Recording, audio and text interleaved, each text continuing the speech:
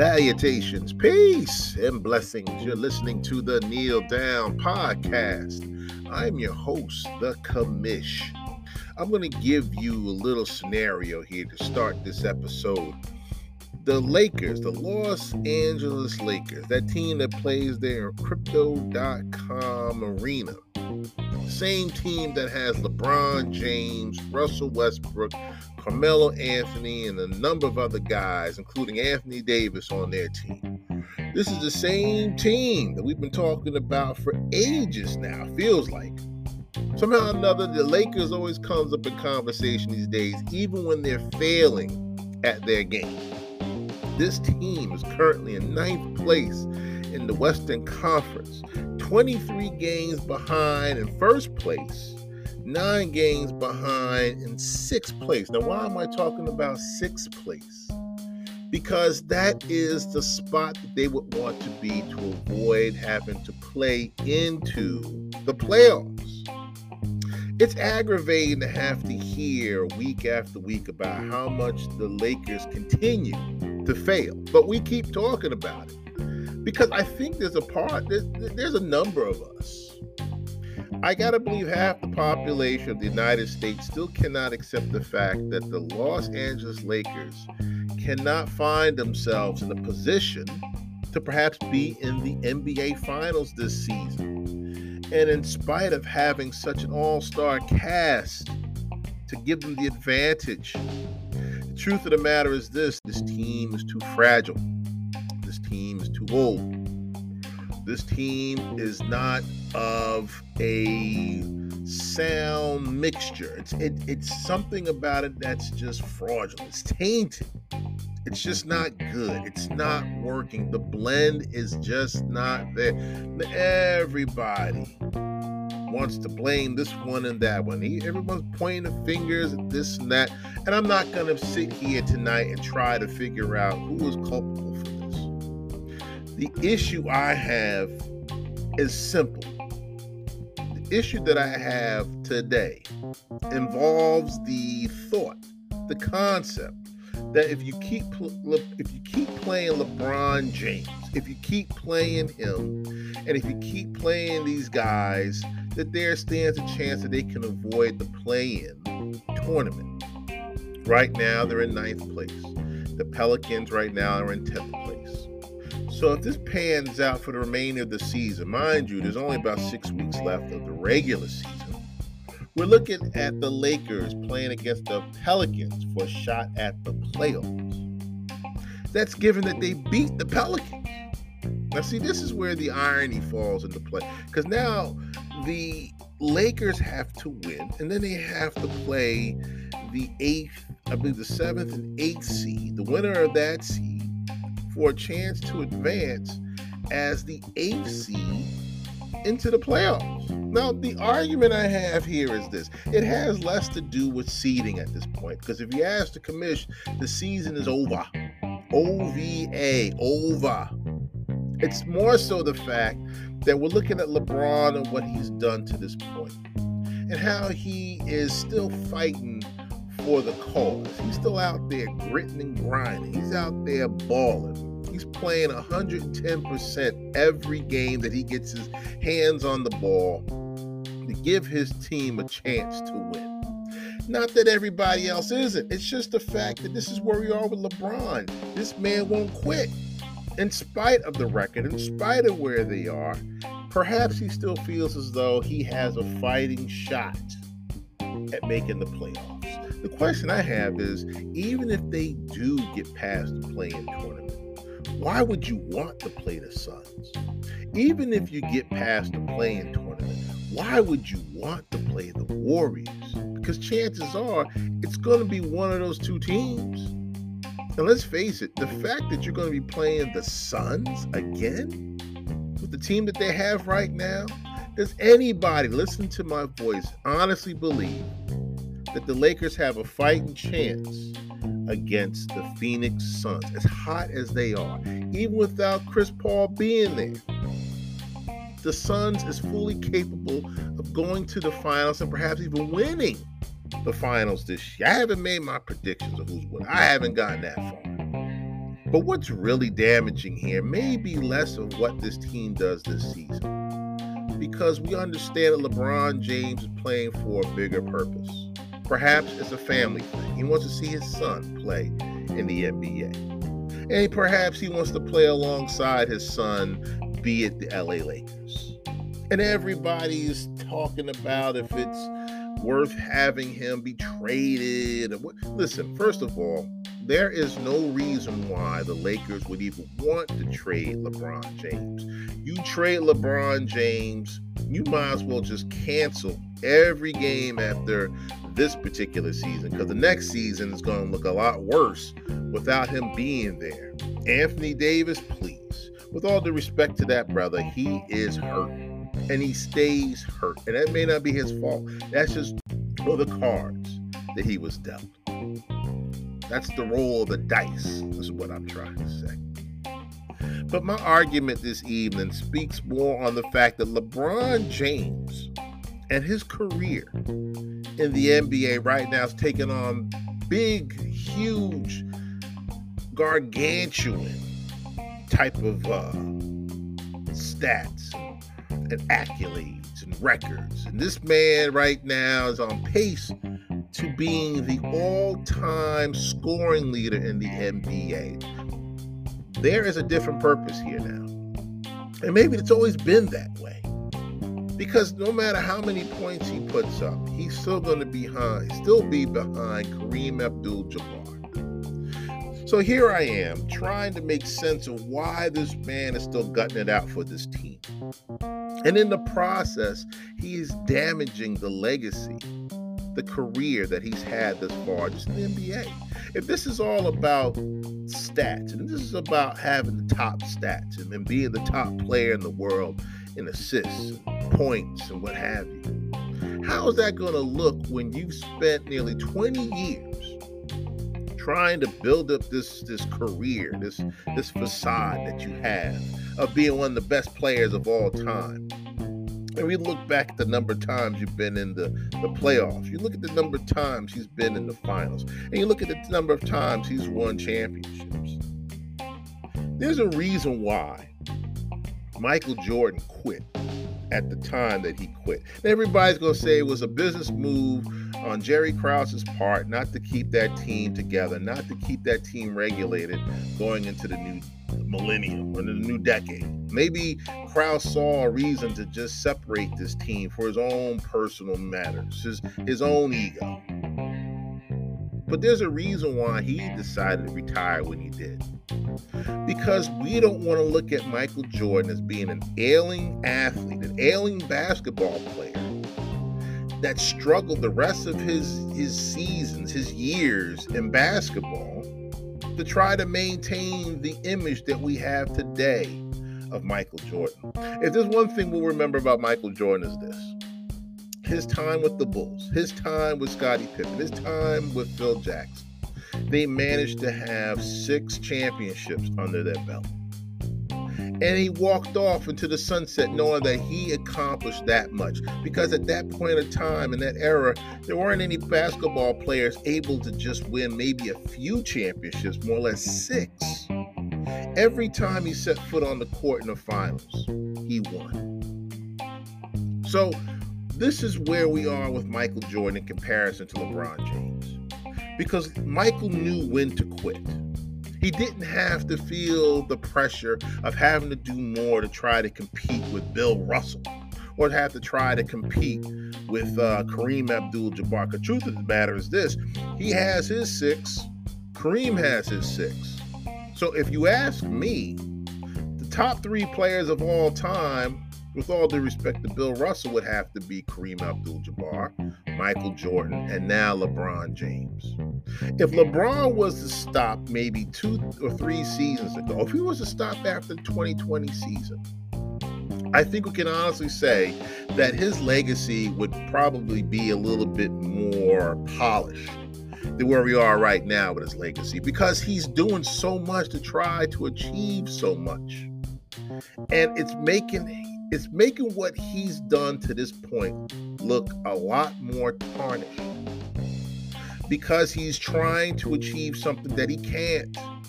He's trying to fulfill something that he won't. He's trying to go out there and win as many championships as he can.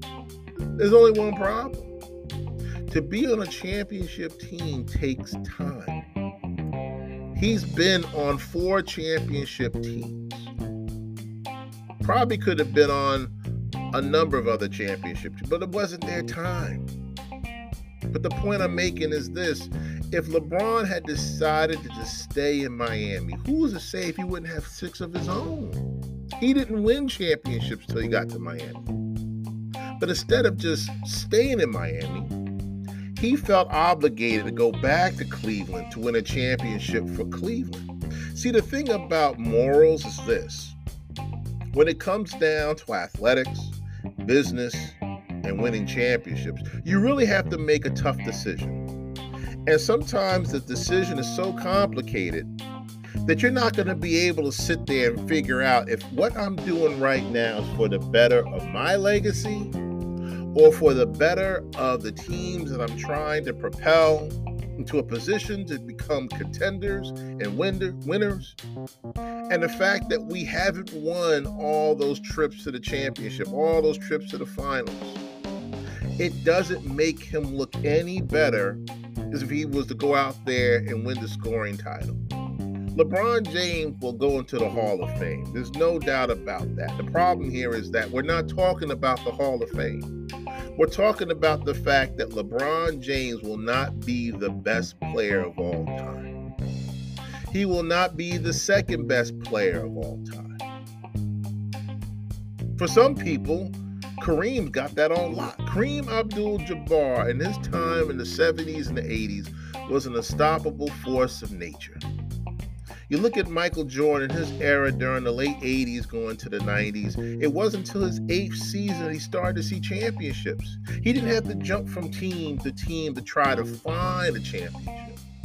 He managed to do what he had to do with the guys that they put around him. And it wasn't until they saw Scottie Pippen come to that team that they really started to blend. They started to gel. And before long, Phil Jackson had a system that worked with the triangle offense. And it was poetry in motion. You would have thought this was something that Phil Jackson had been doing for years, for ages. It just so happens he did it with the right team at the right time. Jordan was hungry, went out there and defeated the Lakers.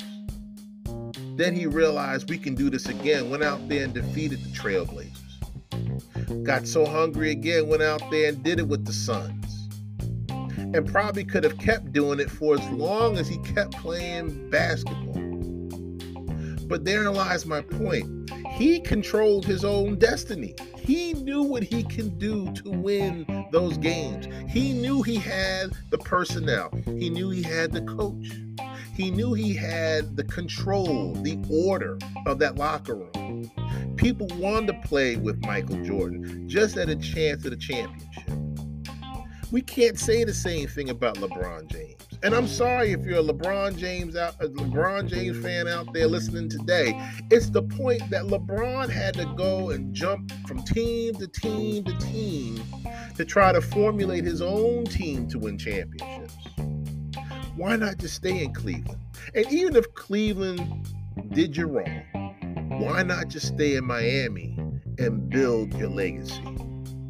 I wouldn't have seen the harm in that. The way Wade made it his own purpose to stay with that team at some point, before they released him, of course. But that was something that could have gone a lot longer if he just stayed in Miami and won a few more championships. And if he felt the need to go to Cleveland at that point after winning maybe 3 or 4 championships, that would have been on him. But the problem with LeBron is that he's too giving. He's too considerate. He had a purpose in life, and he wanted to fulfill that purpose, and he did. But in the meantime, in the process of doing so, he took too many lumps. In the process of winning the belt, you got knocked down several times. You've been to the finals 10 times, but you only came away with 4 rings. How does that really cement your legacy? If Kareem Abdul-Jabbar had gone to the finals 10 times, whether he did or not, if he had gone 10 times, but only came away with just 4 rings, will we even consider him one of the best of all time, even if he has a scoring title right now intact? And many could argue the same thing about Michael Jordan. Michael Jordan took it upon himself to retire at the peak of his career. But he had to prove to other people just how great of an athlete he was by coming back and winning 3 more rings. This is why we say that Michael Jordan's the best of all time, because he was in full control of his own destiny. He was in full control with the help of Phil Jackson, of course, with the help of Scottie Pippen, of course. He was able to manage one of the best teams of all time. Nobody can compare what he did the second time around to where we are now, where we see players just doing their best just to win a championship. Never mind 3 straight. Twice in his own era. LeBron James will never be able to do that, because LeBron really feels as though he's trying to save the day. He wants to be the superhero for the NBA. He wants to find himself on a team that needs all the help in the world. And so he comes running to the aid of the Lakers, running to the aid of Jeannie Buss, Rob Pelinka, at the time Magic Johnson, and try to do something for that Laker team. The problem is this: he waited too late. Maybe if he just surpassed the Cleveland Cavaliers, maybe if he just stuck with the Heat and decided, you know what, they need me with the Lakers, perhaps he'd have 2 rings now. But see, here lies the problem between the best and the greatest of all times and the GOATs. The GOATs go out there and they do their work no matter what's in front of them. They don't have a reason to jump ship. They stay the course and they win championships. LeBron James has to learn, which of course is probably too late now, but in retrospect, he would have to have learned that sometimes it's not about trying to win for everybody. Maybe it's just best to win for the team that you were set out to win with, and that be the Miami Heat. I can understand if he wants to go out on top. I can understand if he wants to spend a year playing with his son. I can understand if he wants to get the scoring title under his belt. But even with all the accolades, and even with all the with all the accomplishments that he's made, this still won't make him a better player than Michael Jordan. Unfortunately, he ruined that the moment he decided to leave Miami. So says the commish. That team is in trouble. It's in turmoil. Talking about the LA Lakers. And no matter what LeBron James decides to do, there's not much that he can do to save that organization at this point. It's too little too late. He was fortunate enough to win it during a COVID-riddled season, when they only had maybe several games to play to go into the playoffs. There were no play-in tournament at that point. And if there was, they had nothing to worry about because they were sitting pretty right there in the midst of everything in the playoffs. So be it. I want to wrap up this episode by talking about the Arizona Cardinals. I usually try to give everybody a little bit of the NBA, a little bit of the NFL now these days, because I'm not spending as much time on the mic as I normally do. But this has really become a very pressing, very interesting situation in Arizona. I was the one, the commish was the one to tell you guys, ladies and gentlemen, that in 2019, when they decided to draft Kyler Murray, it was the worst thing they could have done. I've said it to nauseum on this mic, ad nauseum. And I said this because I knew then that if you wanted to go after a franchise quarterback, that Kyler Murray may not have been that guy for you at that time. There'd been no harm in just picking up Kyler Murray in the second round, perhaps, if he was still there. But considering the fact that this man had won the Heisman, obviously he was of high demand. Cliff Kingsbury, the coach now of the Arizona Cardinals, thought the world of Kyler Murray well before his college days. And even when he did go into college, he knew the moment he would be the coach, Kyler Murray was going to be his boy.